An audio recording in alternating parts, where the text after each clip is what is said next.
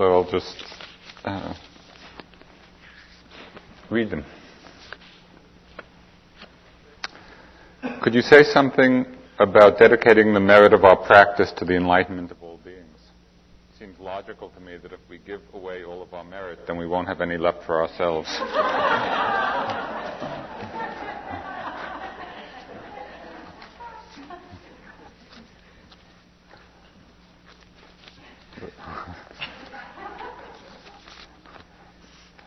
Don't worry. Because actually the sharing of merit is itself such a meritorious act that it just keeps building. And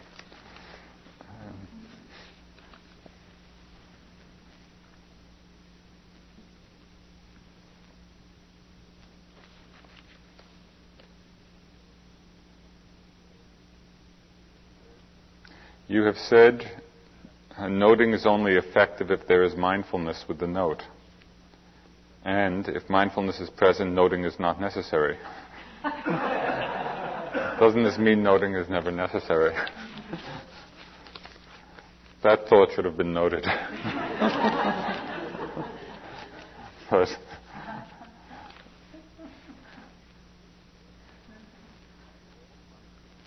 when the mindfulness is very strong, when there's really a steady continuity of awareness, then the noting is really not necessary, because the noting is really meant as a support for the growth, for the strengthening, for the stabilizing of the mindfulness. So when the mind is wandering a lot, or when there's confusion, when it feels like the mind is lost in something, then the noting is really helpful.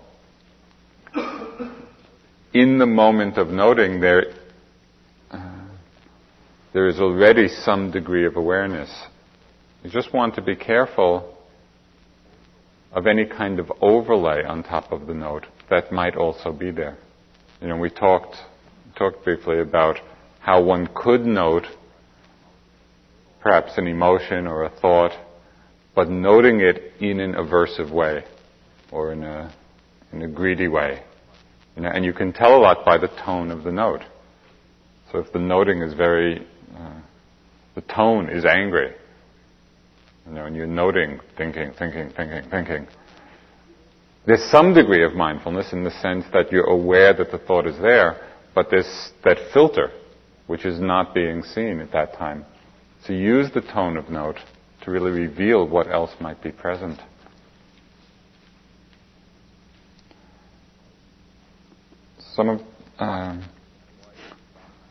Why is the Dhamma as it is? Why are there objects? How did this all get begun? Those are precisely the kinds of questions that the Buddha never answered. There's one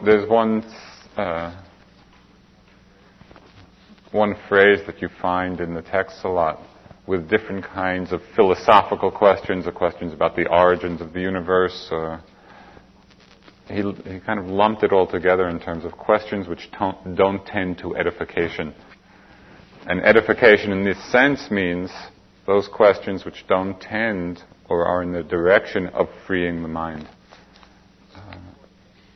So it's important, even as one is kind of investigating the Dhamma or really has or is using that sense of inquiry, really see what track of question is about suffering and the end of suffering, and which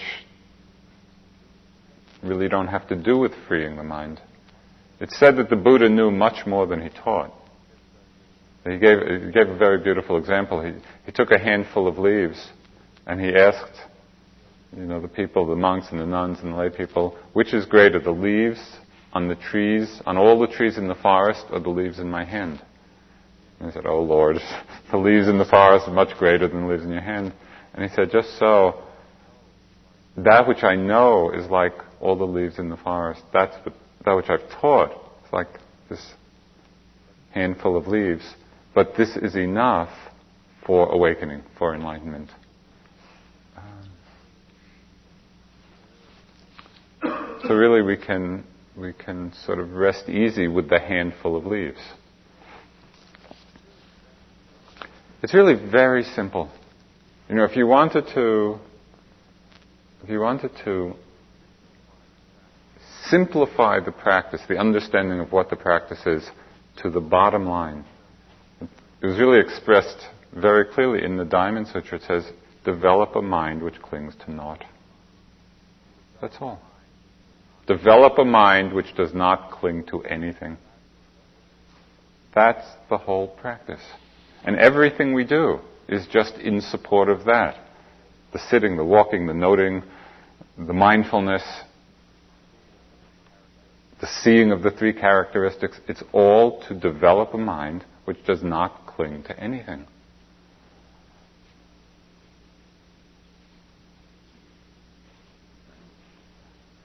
So let's do it.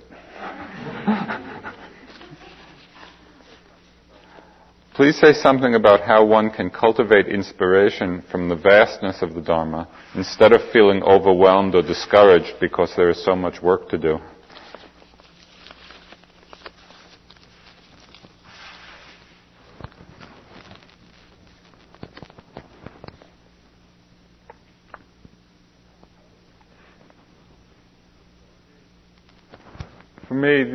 For me, the vastness of vision of the practice of what we're doing, it feels inspiring to me because it's all about really a growth or development of happiness, of freedom. That's what's vast. So why not take joy from that? You know, the reason the Buddha started with the first noble truth, the truth of suffering, is because that's where we find ourselves. I mean, that's what's so pragmatic about the teachings. He could have taught only from a very absolute point of view. You know, it's all empty and there's no one there, and all of that is true from the absolute point of view. But that's not where we are, for the most part. Maybe we get glimpses of it. So he started with how our experience actually is. He said, yeah, if you look at your experience, you see there's attachment, there's clinging, there's aversion. There are the different kilesas which cause suffering, which are contractions. And then he simply went on to point out, okay, what is the cause of all that suffering? It's attachment. There's the end of it.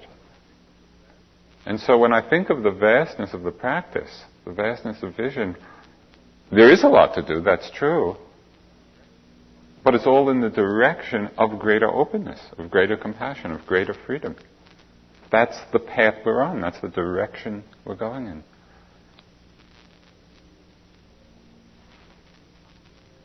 It seems obvious to me that it's a joyous path, even if in any particular moment it may not feel that way, you know. Because really what we are doing is purifying our minds in every moment of awareness of the kilesas. Right now, in hearing the sound. It's so easy. Thank you. It's just sounds appearing in the open, spacious quality of mind. Can we be that way with every arising appearance? A thought, an emotion, a sensation, a sight. The problem is, of course, and as you've seen so much, that our mind is so conditioned to react to what's pleasant and what's unpleasant. You know, hold on to what's pleasant, push away what's unpleasant. So really we're simply unwinding that conditioning of learning how to rest at ease, regardless of whether it's pleasant or unpleasant. So it's really coming back to that place of ease.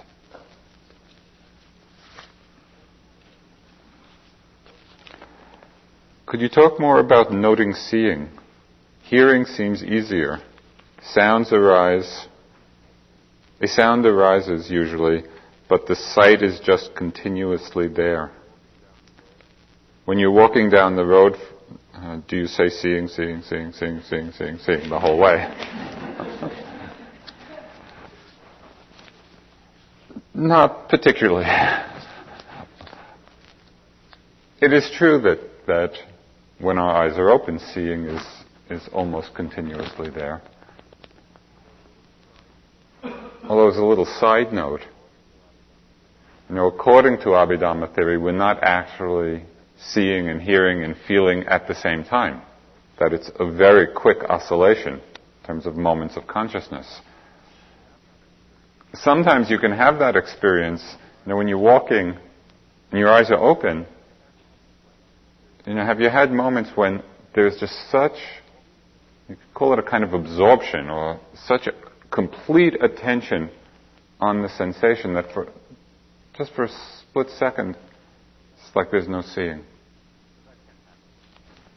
That can happen, anyway, sometimes.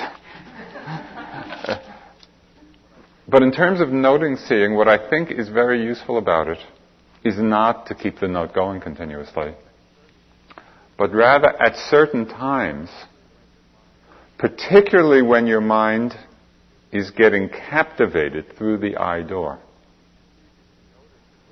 And see if you can notice what times or what situations that happens in over and over again.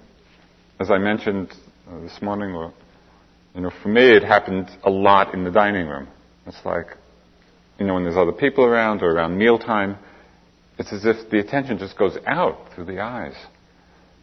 It might be in taking a walk. It might be at different times for you.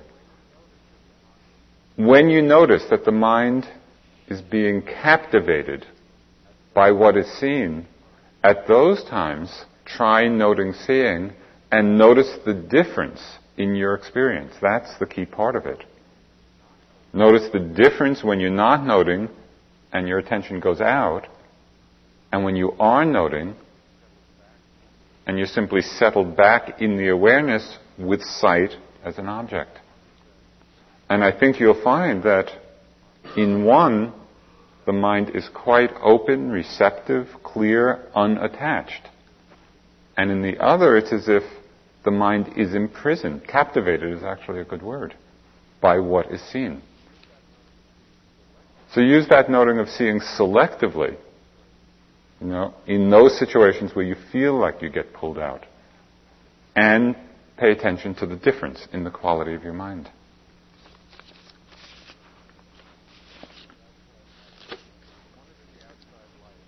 When one is in the outside life, how does one discriminate between the judging mind and the mind of wisdom and clarity, which grows stronger as a result of practice? And how does one prevent the rigidification of the clear mind? Is this caused by the attachment to it and a corresponding build-up of a sense of self around it?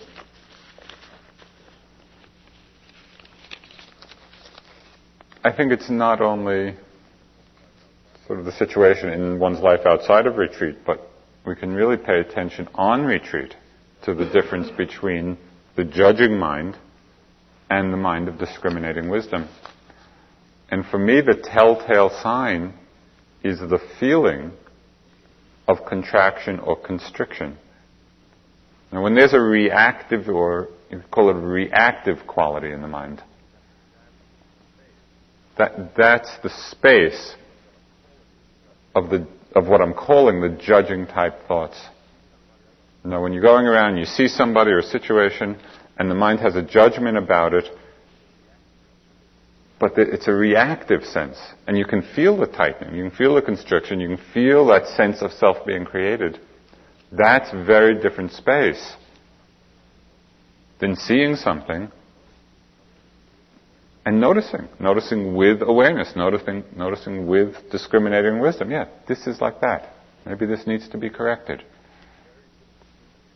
It's a very different inner environment than when we're caught in our own reaction to it, the reaction of aversion.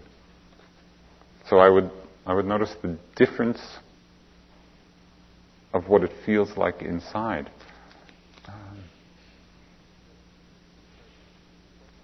Just let me say, if as I'm going through these, things don't seem clear, you can also raise your hand. How does one prevent the rigidification of the clear mind? There can be a kind of attachment or identification with clarity, or with stillness. I mentioned it the other night in the talk, all these wonderful qualities of mind which the Buddha went on to call the corruptions of insight. Of clarity, of mindfulness, of calm, of equanimity. They're basically all the factors of enlightenment. It's not that they in themselves are the problem. The problem is the liability or the tendency that might happen to become identified with those states. And so, we do create it, or we can create a sense of self in them. There's a Pali word which it's nikanti. And what it means is attachment to meditative states. And this is a subtle kind of attachment. It's not like a gross attachment of sense desire. But it's just the attachment that can come when things get very clear and very still and very peaceful.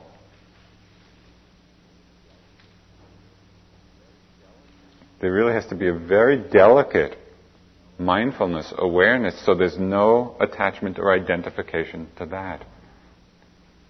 And in those times, you might reflect back on the one line of practice. Develop a mind which clings to naught. Nothing at all. Not even, meditative bliss or peace or calm. Do you see the absolute... This is what is so wonderful about the Dharma. It's not settling for anything less than being totally free. It's not about getting into some nice space. Although nice spaces happen sometimes. It's like, it's just cutting through it. This is not holding on to anything.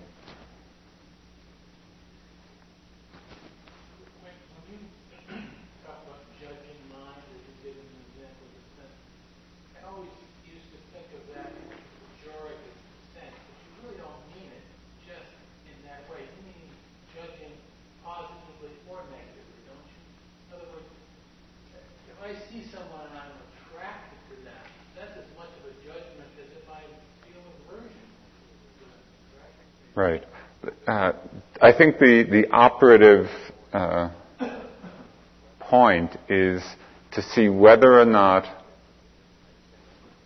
there's an identification or a solidification or a reactive quality one way or the other, as opposed to the mind state of discriminating wisdom, which really can see differences. It's not that when we say non-judgmental mind that we stop discriminating. And so much of the Buddha's teaching is about discriminating wholesome from unwholesome. And the whole Abhidhamma is discrimination taken to the limit. That's different. That quality of just seeing and discriminating is different than the mind which is reacting. And as you say, it could be in a grasping way as well as an aversive way.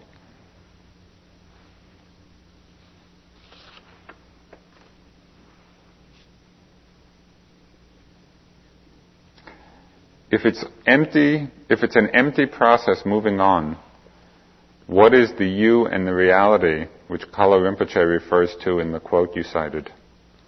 If you remember that quotation, we live in illusion and the appearance of things. There is a reality, we are that reality. When we understand this, we see we are nothing, and being nothing, we are everything.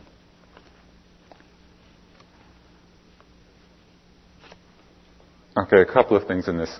Keep in mind that generally with the use of language, unless we're talking Abhidhamma language, we use language conventionally.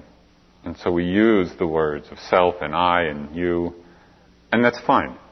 It would be very awkward to continually speak of the 5 aggregates moving to lunch or moving to other aggregates. So you need to be able to make the shift, and to really notice or to know when something is being used as a conventional designation, and when we're talking about more absolute truth. Okay, what is the reality that he's talking about? An emptiness, it goes on, an emptiness separate from the illusions and appearances. Is there something unborn? With which of our 6 faculties of perception would we recognize or realize it?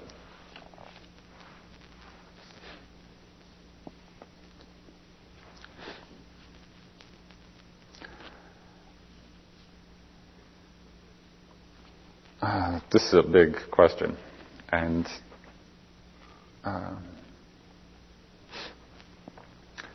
either Steve Armstrong or Sharon is going to give a talk on Nibbana, which will really elucidate this in greater detail.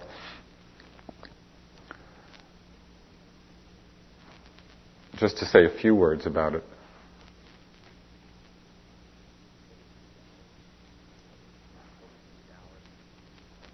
What is the reality free of appearances and illusions of things? On one level, and this is the level we practice on a lot, it's the experience of being with phenomena free of concepts about it. So that we're not lost in a mind-constructed world, but we're actually, and again I'm saying we now, this is conventional. So there is the awareness of just the process of changing elements, the elements of mind, the elements of body, and to notice the difference when the mind creates a story about the experience and when we are lost in the story. And what is so amazing, and I know you have seen this now for a month or so, what an amazing amount of time we spend in the story. You know, sometimes they're very big dramas, and sometimes they're just really subtle little thought forms, that we hardly know are there. And so there's a continual coming back really to bare attention, very bare attention, completely bare attention, where there's just phenomena. Just the elements of mind and body arising and vanishing with no story. And when there is a story, when the mindfulness is strong, to be aware that that itself is just another thought form coming and going. So we're not dwelling in that realm. That's one level of reality. Part of that is also understanding the nature of awareness itself.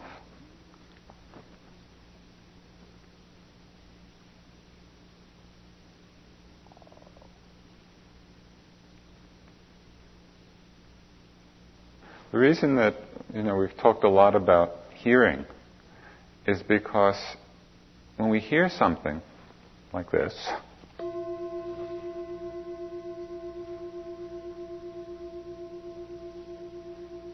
it seems so clear that awareness is a very spontaneous phenomenon. Are you doing anything to hear? Are you doing anything to be aware of the sound? You're not. You don't do that. You don't have to do that. It's like the awareness is spontaneously present. And it's always spontaneously present. When you move, when you're walking, is there something you're doing to create the awareness? To create the knowing? No. So really to appreciate that spontaneous arising of awareness. The problem is, of course, that we get distracted. We get pulled into phenomena. We get pulled into the story. And so we forget. And that's when we lose our sense of ease.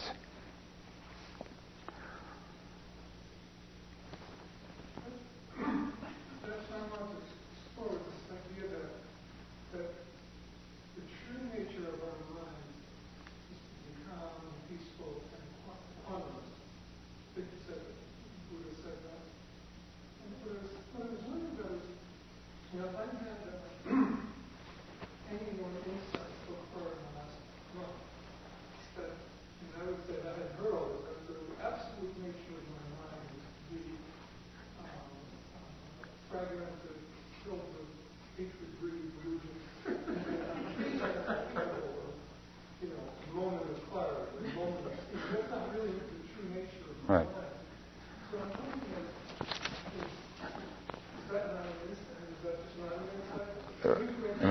Your mind must be an aberration.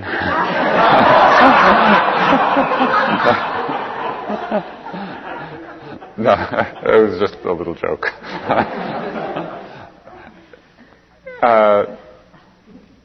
I think the way you're positing it is perhaps the source of the confusion. It's not a question of... Both of those situations are the true nature of mind. When the defilements are present, when the kilesas are present, so then the true nature of that, the nature of those kilesas, are to create fragmentation and all the things you described. To say that the true nature of mind is luminous or clear is to recognize the fact that even though the kilesas may obscure that fact, that the kilesas are what are called adventitious, which means that they are not inherent to the mind itself, but they arise as they come as visitors, or they arise out of specific conditions. For as long as they keep coming, and they're frequent visitors, then we will experience the quality of our minds as being all of those things you mentioned. So it's just understanding one is the nature of the mind conditioned by kilesa, and one is the nature of the mind free of kilesa. You say the understanding, do I get an insight at some point? So how do I recognize that it's an insight? How do I know that what I'm feeling right now is not an insight? If it wasn't an insight, I guess it's not. Well, there are many, many levels of it.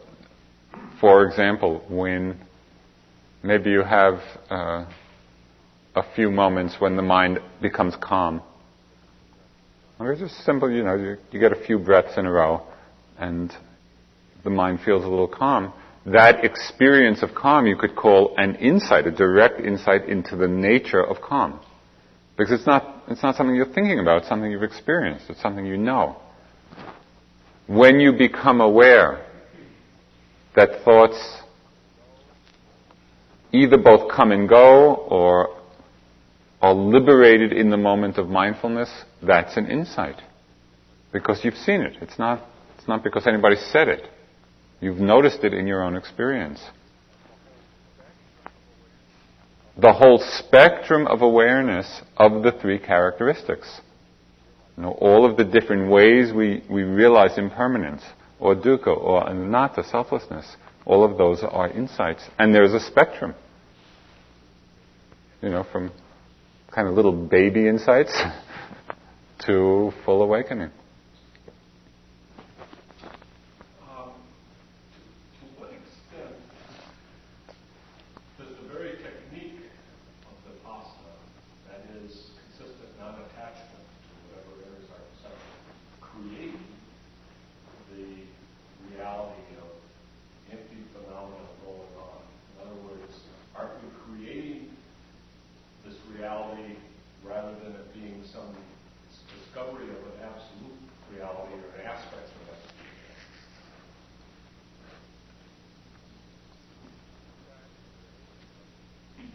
it? That is an interesting question. No, it really is. And it's been discussed, I think, for a long time. How much does any practice condition what is seen? Right. Well, the reason I ask, in quantum physics now, there's this big thing about, it's been going on for some time, but that the perceiver or the looker is as important as what is, or determines many times what is seen. And it's like there's no ultimate reality in the sense that once you enter into it, you change it.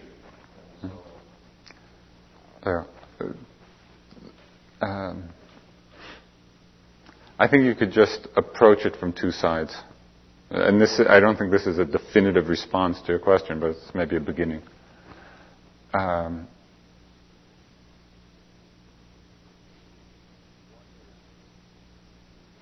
One is rather than consider that question from the philosophical point of view, which is an interesting point of view, but rather than approach it from that side, come back to the pragmatism of really what the Buddha taught in terms of suffering and the end of suffering. Because that's really when he was asked, what's the bottom line of your teaching? That's it. So then it's simply to notice for yourself, okay, what way of understanding, what way of being, what kind of experience is suffering? What kind of experience is free from suffering? In that context, and it really is an invitation to look. It's not a question of believing anything. Can we see for ourselves that when the mind is lost, is caught up, is identified with something, can we see for ourselves that that is a constriction, a contraction? And that the release of that experience when we are aware of the impermanent nature of everything, is that suffering or is that a state of greater freedom? So I think it's always important to come back to a very pragmatic level in terms of understanding what we're doing, even as we might consider the philosophic question, which they interest my mind a lot. And they don't necessarily interest everybody's mind. The other perspective,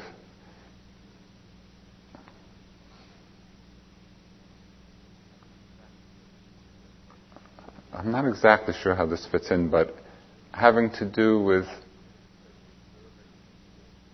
and as you say, the observer influences what is observed.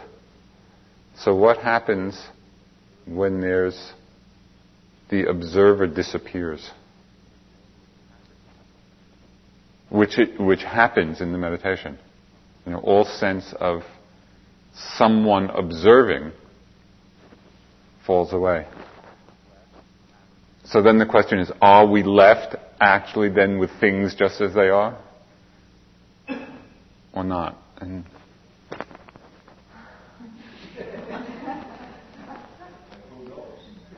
right. Exactly. That's why to bring it back to, suffering and the end of suffering. Just along those same lines, but simplistic things, you take people who do different practices and reach the fulfillment of those practices, all sit down at the table and say, what's it like for you? And sort of compare notes. And that would sort of point that it's either dependent or independent of the practice. Right. The few time that's been tried. How about within Buddhism itself? Yeah, it hasn't worked so well.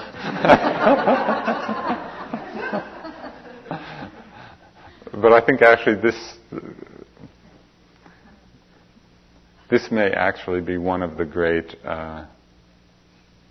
gifts or strengths of the Dharma coming to the West, because I think our Western mind is very interested in this kind of thing, and really open to many points of views and many perspectives. And so my hope, and as we all grow in the Dharma, that we stay free of sectarian view based on the particular practice we've done, and sort of in the melting pot of our culture really come to a real communication. And I think that would be tremendously enriching for the Dharma. But we're just at the beginning. And really we need to do our practice in order to be able to have that discussion. So I invite you all. Let's all get enlightened and then we can talk about it. Okay, last question. Just following up on that, all the lineages of Buddhism describe Nirvana generally the same way. Well, say again, I missed the first part. All the lineages of different strains of Buddhism, no, they don't. No.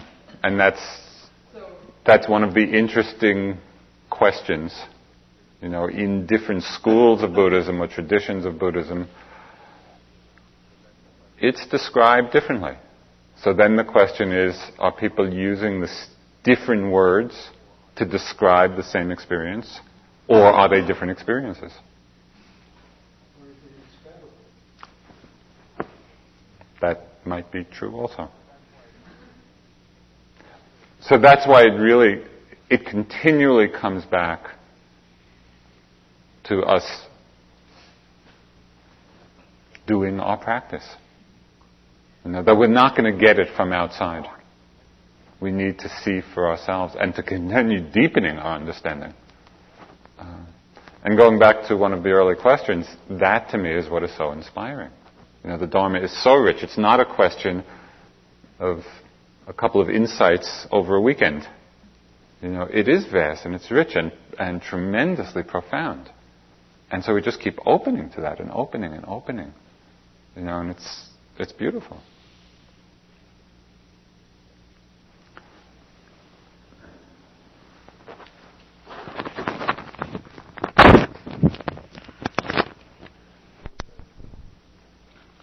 There are two that don't seem related on the surface, but my mind made a connection. It says, please, just one more time, briefly explain why I am not my body, my emotions, my mind. Regarding my mind, where does the observer witness belong if it is watching the mind? Is it that it is the mind watching itself? The other question is it true that the final aim in Buddhism is to bring all movement, that is all existence, to stop, to end? How do you feel about that?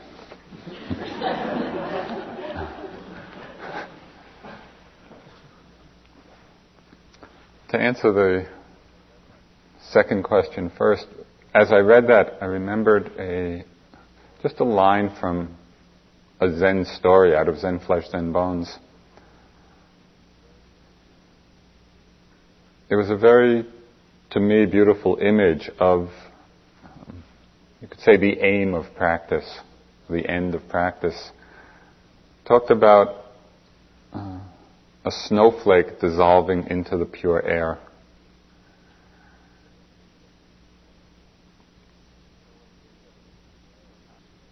And so when we perhaps think of it in that way or use that metaphor, it really takes it out of the realm of existence and non-existence. As the snowflake as an individual conditioned event ceases to exist, but it dissolves into the pure air, into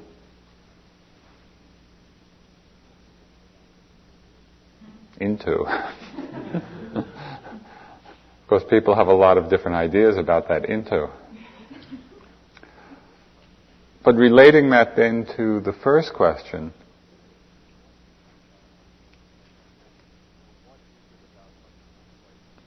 what is it about our snowflake existence that we hold on to, that we're attached to? What keeps us sort of individuated as a snowflake, as this conditioned event?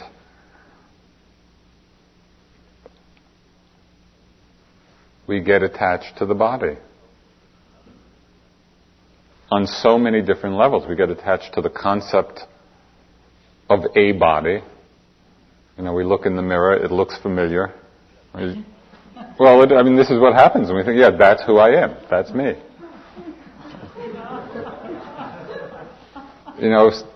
If somebody cut your leg off, would you be less? No, there'd be no less you. It's so clear that we're not the body. And then when we look further and really begin to see what our experience of the body is, with greater and greater refinement, we see that body itself is a concept, and that really what we're experiencing is an energy field of sensation. And each moment of manifestation is just arising and dissolving. There's nothing lasting long enough to call I, to call self. And yet, when we don't see that, it's like the mind does grasp, it does solidify, it contracts. And we do the same thing with emotions, we do the same thing with thoughts, we do the same thing with sights or sounds. And so you could think of the whole practice as learning moment to moment how to dissolve into the pure air. And to see all those times, all those moments when we're not dissolving into the pure air, where we're solidifying, contracting, identifying with another momentary transient experience.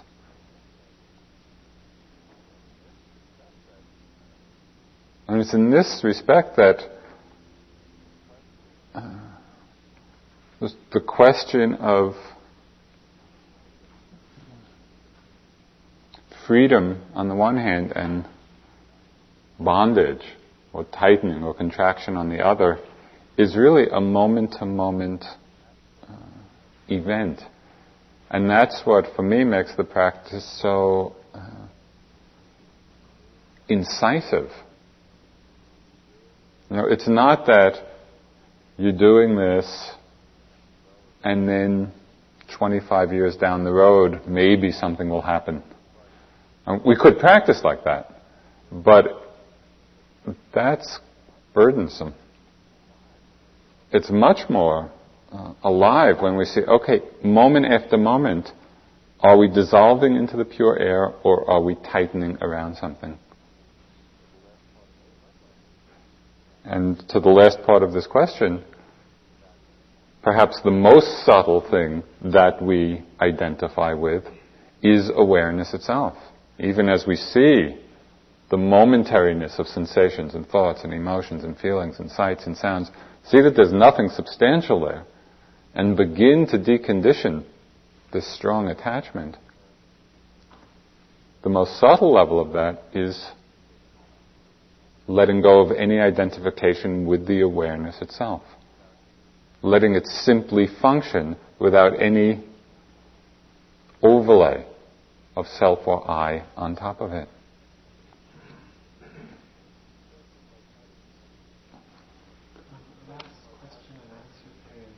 The question was, how does the notion of personality relate to the idea of self or individual?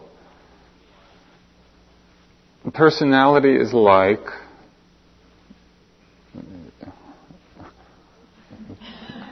I'm going on some thin ice here, but personality is like the individual, the shapes of the individual snowflakes. You know, due to certain conditions. Now, I've never really done a study of snowflakes, so. But due to different conditions, it's like each one, you know, has a different shape, a slightly different form, a different texture. But it's all equally, each one is equally just a coming together of conditions. There's no inherent, unchanging core entity to it. And so in the same way, just there are a lot of conditions coming together based on past actions, which create a certain shape of our bodies, of our minds, and that's our personality, our snowflake shape. But it's all very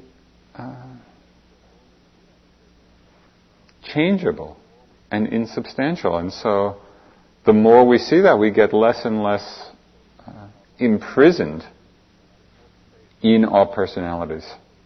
There's more space for it just to be how it is, and there's more lightness. And we're less self-judging, less judging of others.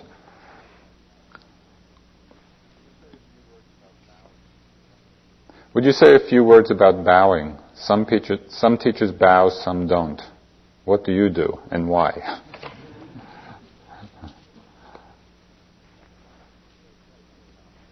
Sometimes I bow, sometimes I don't bow. But generally, especially coming into the hall, you know, when I come in and just pranam to the Buddha, there's something very powerful that happens even just in those few seconds. And I think it has significance for the way we practice. And that is, we're really bowing or paying respects to something greater than ourselves, to greater wisdom, to greater compassion, to greater understanding. And it's that moment of acknowledging. It's a moment of devotion. which acknowledges that there is something greater than our present level of compassion or wisdom or insight or openness. And in that moment of devotion, in that moment of respect, in that moment of acknowledgement, there really is a heart opening. And that is the characteristic of devotion. It's like we open out of our limitations, even if it's just for a moment. And that's it's very powerful to do that. And it connects us with something bigger. There's an aspect of faith or devotion that's not immediately obvious, but it's talked about in the Abhidhamma, that the characteristic of faith is clarity. And I think we don't normally make that association. But really the function of faith is to settle doubts. Like all the turmoil of the doubting mind is settled when there's faith and confidence in the mind. And as the doubts and turmoil settle, then the natural clarity of mind is there. So all that can happen in just a few moments of paying respects or bowing. What I do for myself is I actually imagine that I'm bowing or pranaming to the Buddha, as if the Buddha is actually sitting there. It's very nice. It's really to be in the presence of the Buddha.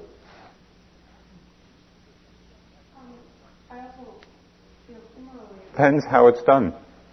It could be done as a rite and a ritual, or it could be done really as a practice.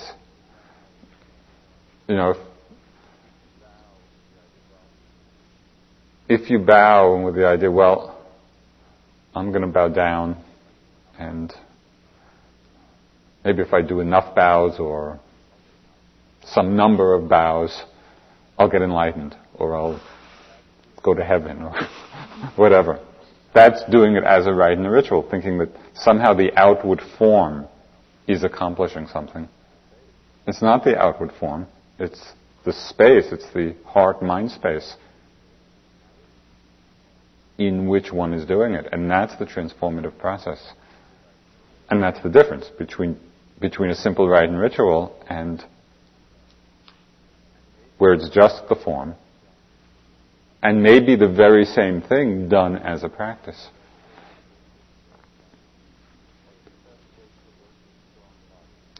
What's the best way to work with strong lust, both here and in the world?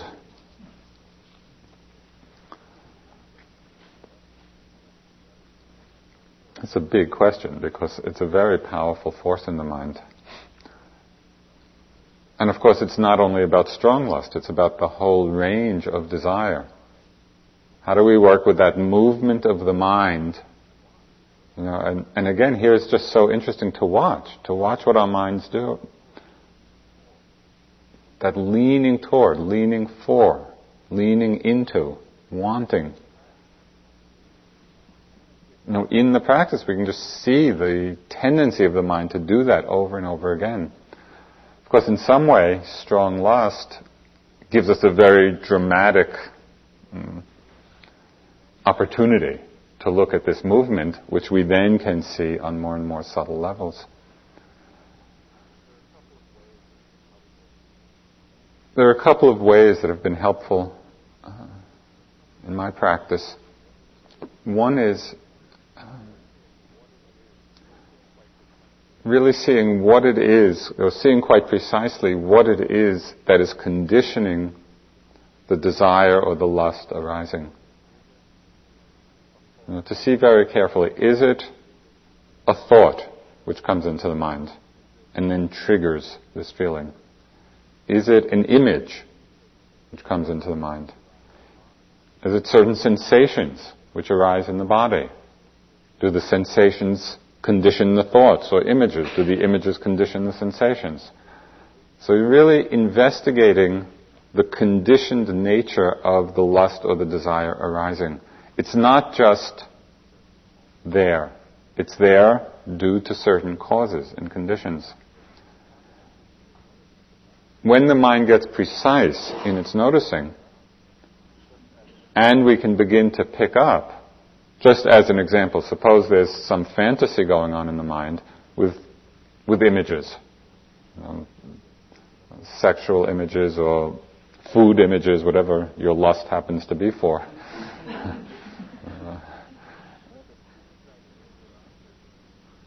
Just as soon as that image arises,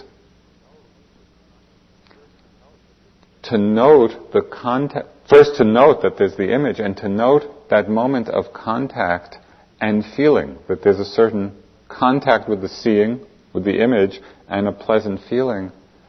And right there, just to make that note, and to see if mindfulness at that point actually weakens, or if the mindfulness is quite strong, actually breaks the whole subsequent chain.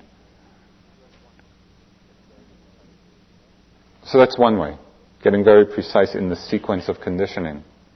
Another way is a reflection, and this has also helped me a lot, having gone down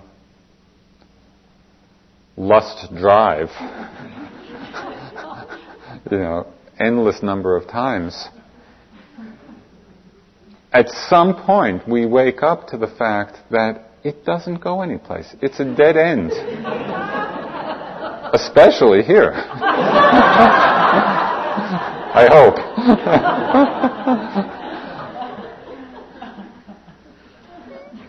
So how many times do we have to go down that road?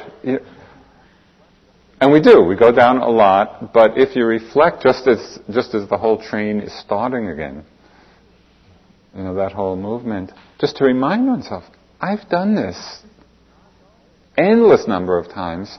It's not going anyplace. I'll spend this little holiday down here, and then I'll be back and still have to proceed. That reflection really helped me a lot, because at a certain point I started catching the movement a lot quicker, and I realized I don't have to do that again. But it takes basically what it's doing is, through the reflection, strengthening or calling up the wisdom mind. It's just seeing with wisdom what it is that's about to happen. And if there's enough awareness in that moment, we have the freedom to make a choice. Do I want to go down this road again or not? Do I just stay right with my practice?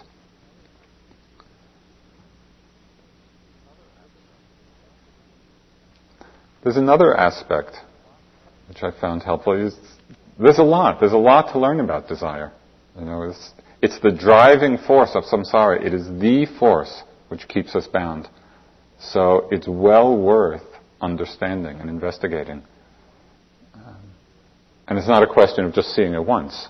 We really have to look again and again.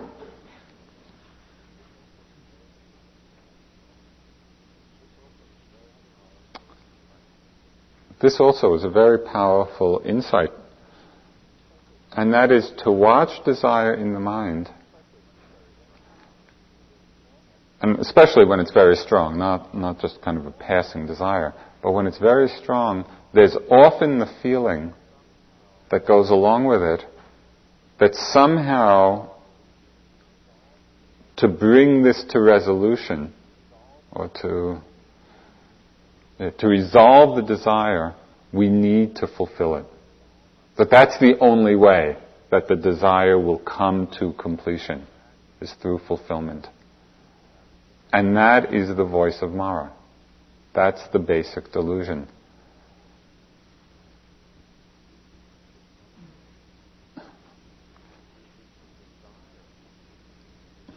It is the desire which is desiring.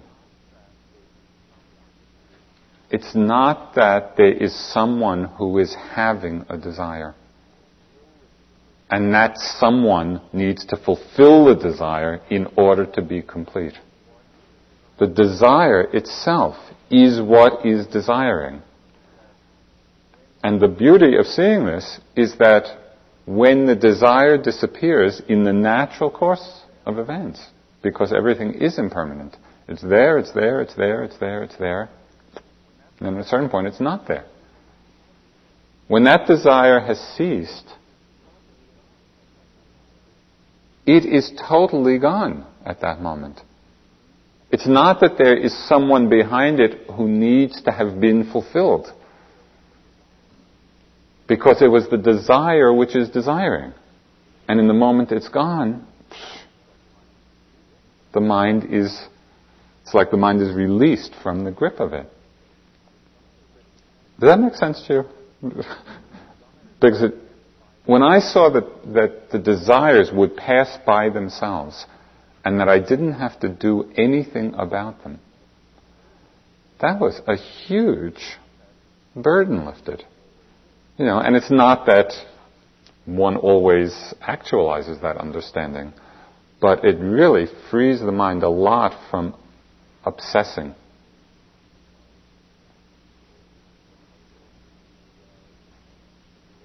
So these are all different approaches, and you may well discover more, in your own investigation.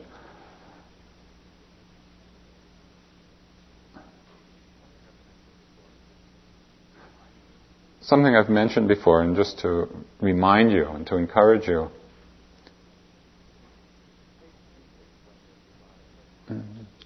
Take interest when there's desire in the mind.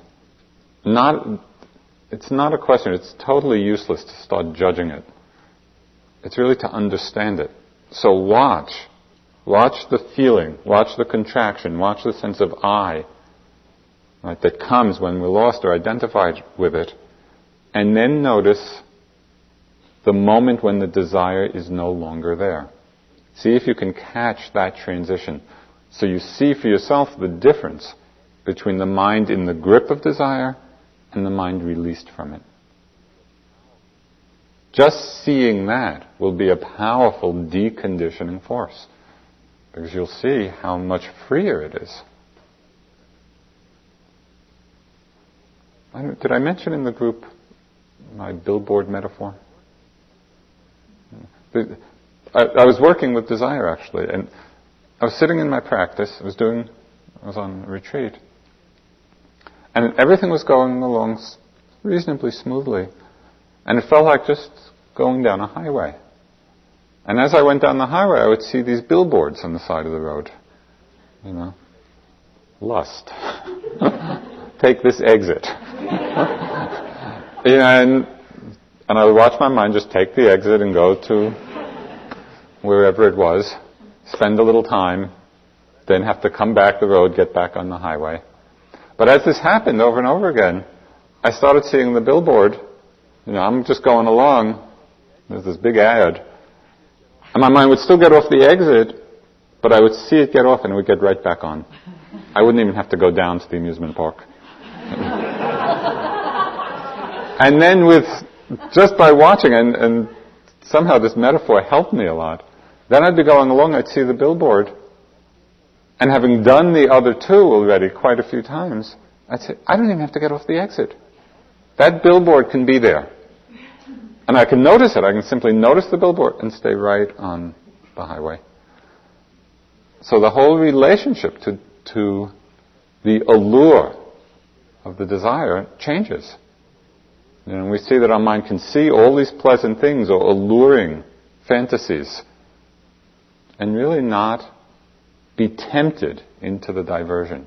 We just see it. Oh yeah, look at that. Okay. How to deal with mid-retreat blues. No, not even as involving as blues. Doldrums, lack of interest, lack of energy, blankness, drifting, feeling that it's over. In to some feelings or other,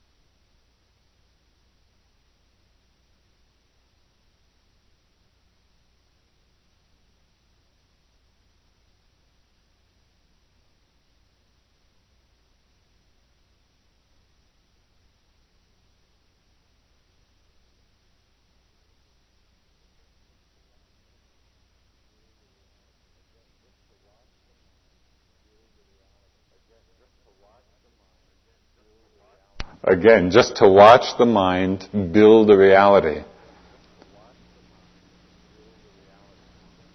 4 more weeks. It's too long. Things are flat. They're not going to improve. Oh, this is a drag. Feel so sorry for myself. I mean, all of that is made up. It's totally made up.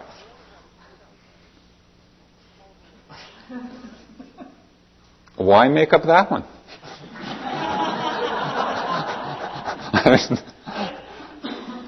What's needed, you can use those feelings. If there's a kind of flat feeling, if there's a kind of boredom or doldrum feeling, watch to see what stories are being created around it. Come back just to the experience of the feeling.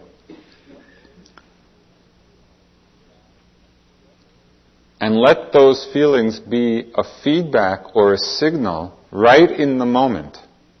Not as a general evaluation of your character. It's just in the moment what that feeling is saying, what those feelings are saying, that the attention is somewhat half-hearted. That's the space out of which those feelings come. The mind gets bored, it gets disinterested, it gets flat when our attention is not close to the arising experience. And it's just in the moment. It has nothing to do with time of retreat or how long it is or how long it's to go. Just in the moment. How close, how attentive. Whether it's in the walking or the breathing or whatever. I've suggested a few times, and again, it's something that has worked well for me.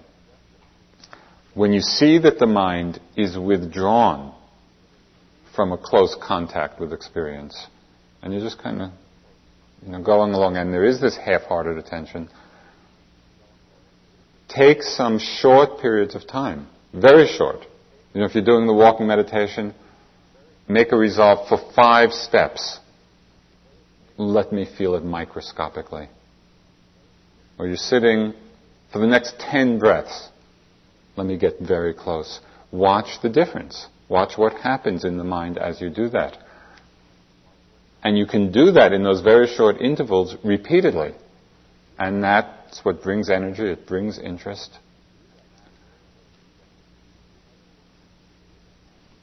Okay, another angle on this.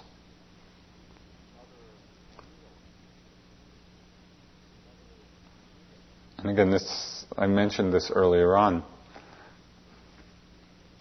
This one teacher who talked about the price of gold going up and down, but the nature of gold stays the same. You feel enthusiastic, happy, you're having wonderful experiences, rapture, bliss, body of light, you're levitating up to the ceiling. That's the price of gold going up. You feel down, you feel depressed, you feel lonely, you feel bored, you feel blue, you feel flat. That's the price of gold going down. It doesn't matter. It really doesn't. It's just more experience. The nature of awareness does not change. The nature of awareness, whether the experience is very exciting or the experience is very dull, the nature of awareness is exactly the same in all of these situations. Why be deceived by appearances? Why think, this is me? The flatness, the dullness. That's again solidifying into snowflakeness. Let it all dissolve into the pure air. Let it dissolve into awareness. And to see that you can be as closely aware, as finely aware, as a state of the price of gold being down as well as it being up. You can be as aware of flat, of gray, of dull. Take interest in that state. Let the mind get very attentive to that state. Because it's all just a passing shower.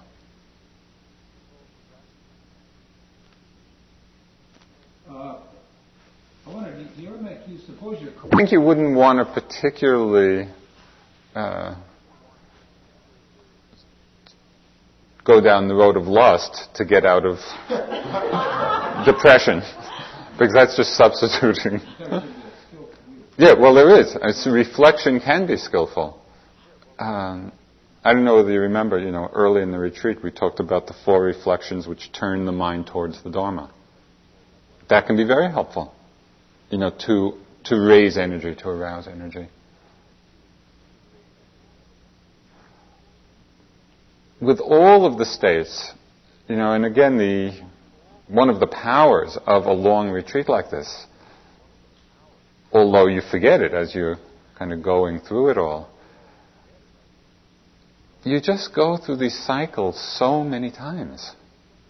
You feel up, you feel down, you feel happy, you feel depressed.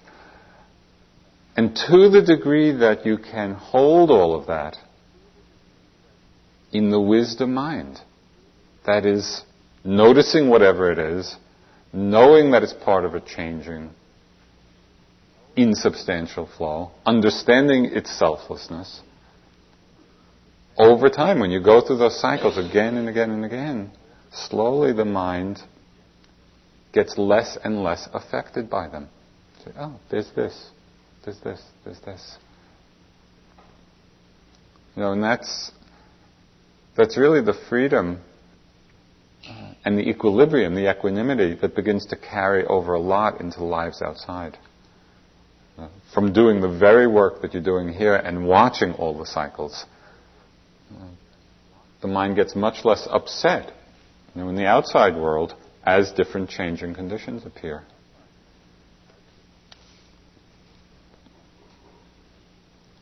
In dealing with intense mind states such as fear, I find that staying with it consumes my energy, and all I see and feel is the fear. Is it better to go to the edges a little at a time and back off in order to be more balanced and conserve energy? People, teachers included, keep telling me I need to lighten up. So I suspect my typical way of dealing with intense states is staying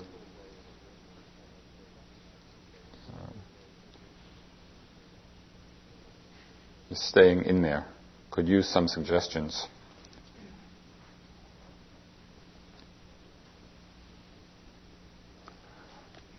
I think it all depends on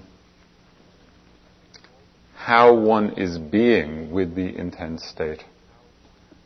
Generally, it's not so helpful to stay with a strong emotion, whether it's fear or anger or whatever. If it's very strong, I think it's better to be there for some time and then give the mind a break. Come back to the breath, come back to sensations in the body. Otherwise, it's easy for the mind to get really tied up in it. So the backing off is helpful.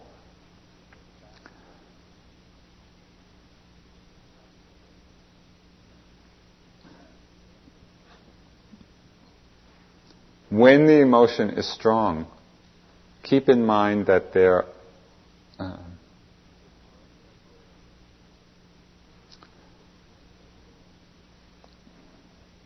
just again to remind you, there's the situation which is calling up the emotion. Maybe you think of somebody, and strong fear or strong anger. There's the emotion which is called up, and then there's how you're relating to the emotion. Is it with judgment? Is it with acceptance? Is it with identification? As I've said, normally we're in 1 and 2. There's a situation, it calls up an emotion, we think about the situation, it makes us emote more. Back, we start thinking about the situation, and we're just trapped in the loop. What we have to do is to move from 1 to 2 to 2 to 3. Where there's the emotion, we're aware of it, and then we change our perspective with the question, how am I relating to this? How am I getting hooked? How am I getting identified? And we're asking the question not for an answer. We're asking it simply as a way of changing the perspective, to change our stance. So that instead of looking out from the emotion back to the situation, which just keeps us tied up, the situation at this point does not matter. It's irrelevant. It's all about changing our perspective so we're noticing how we're relating to it. Okay? Again, that really shows us the degree to which we're caught or released.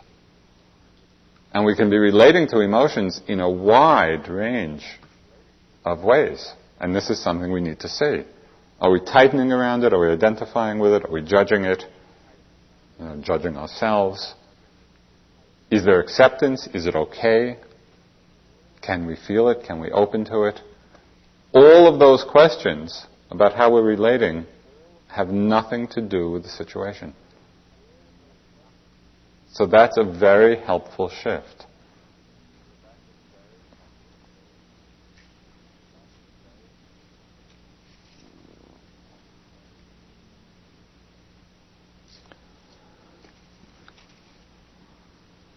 There are a few compassion questions. With the compassion meditation, I find a lot of people surfacing for whom I have ambivalent feelings. That is, both anger and misgivings, both distrust and longing for connection. This ambivalent category is quite large for me in my life, and the meditation is very difficult but also deep.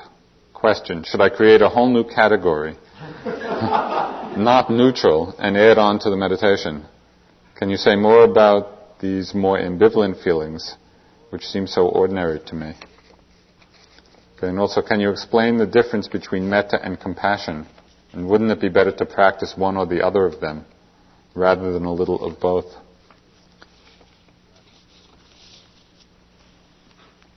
I think ambivalent feelings about people are quite common.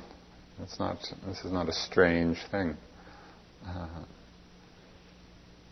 When I was doing a lot of metta practice, even when I was doing benefactor, who had done a lot of good things for me, I would watch my mind thinking also of the things that I didn't like so much. So I think everybody, we're all a package of qualities, and there are very few people who are 100% wonderful.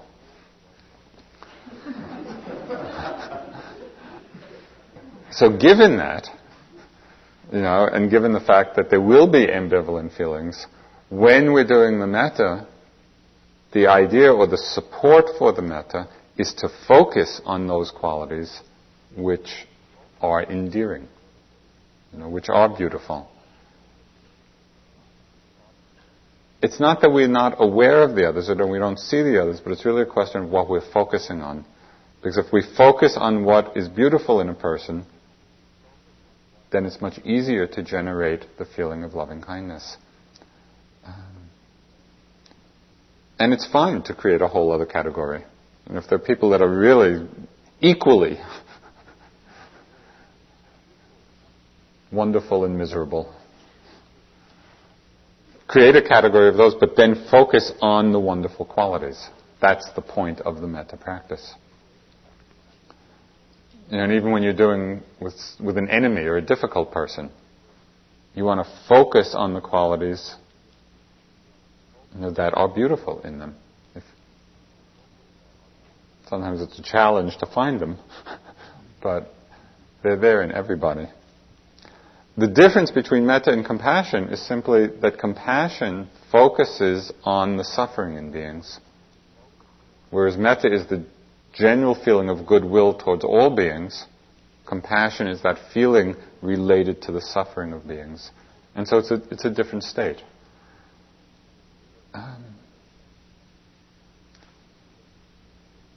I think it's fine, since this is not primarily, for most of you, a retreat in the Brahma Viharas, to do a little of each of them seems fine.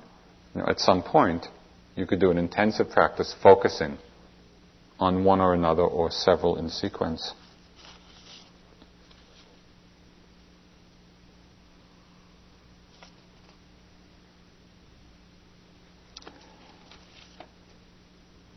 Most of the teachers have done very rigorous practice in Asia. IMS, in contrast to Burma, is comfortable, with great food, etc. Also, the practice is pretty liberal. No one takes attendance or enforces stillness and sitting like in Zen centers. So the question is, has anyone gotten enlightened here? At Upandita retreats, other. Or are we building up our strength so that we can then go somewhere else and really suffer? Hoping for a relatively comfortable path.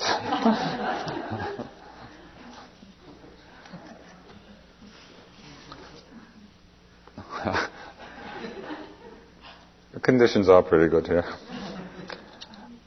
What the question prompted in me, and again I think this is particularly appropriate at this time in the retreat,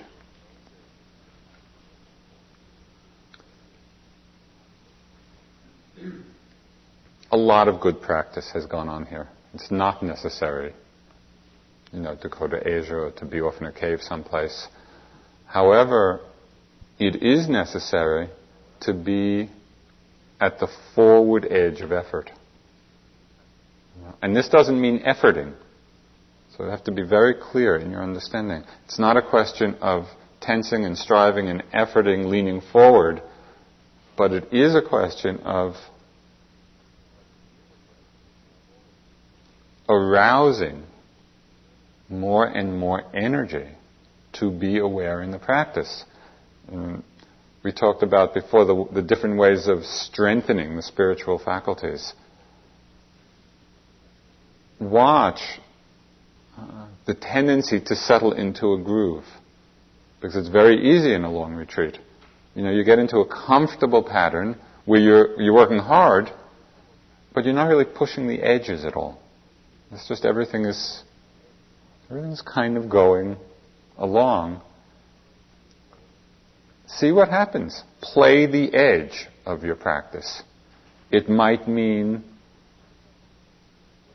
being more meticulous, more caring in how you move.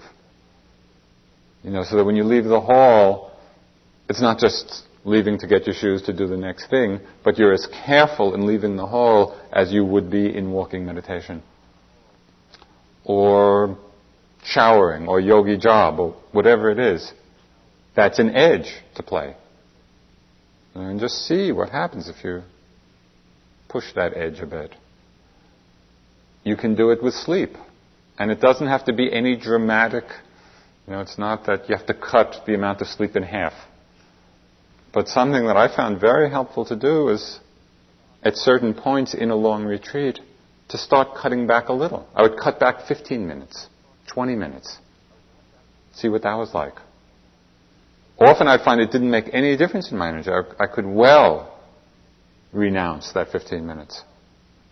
And so there was that 15 more minutes of practice. And then maybe a week later, cut back another 15 minutes or 20 minutes.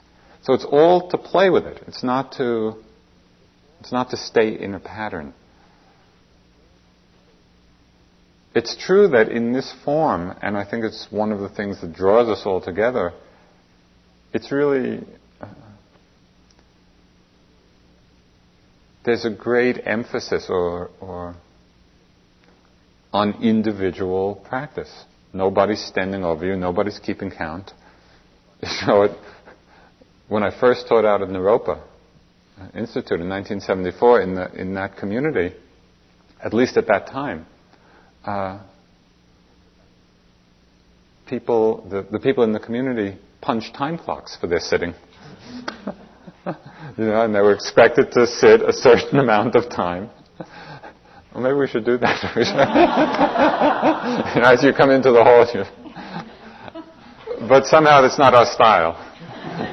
It's really all up to us individually to sort of arouse the energy and the effort. So just see, this is a good time in the retreat to sort of take stock and see, okay, what are the ways? Where the attention, the awareness can become more refined, more caring. That's what it takes. That's what really builds and deepens the practice a lot. It's that line, the forward edge of effort without forcing, without straining. That's the line to play.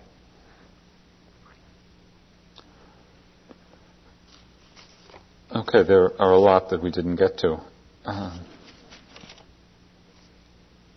Just one announcement, which we've been getting several notes about this, so it's to remind you and to ask your help in it. There are some people who are extremely chemically sensitive, particularly to scents. So if you could really see whether you're using any kind of perfume or lotions that are scented, and if you are perhaps not using them, and if you need a replacement, to ask the office for it. Some people have very strong allergic type reactions to it, so it'd be good to honor that. Keep going.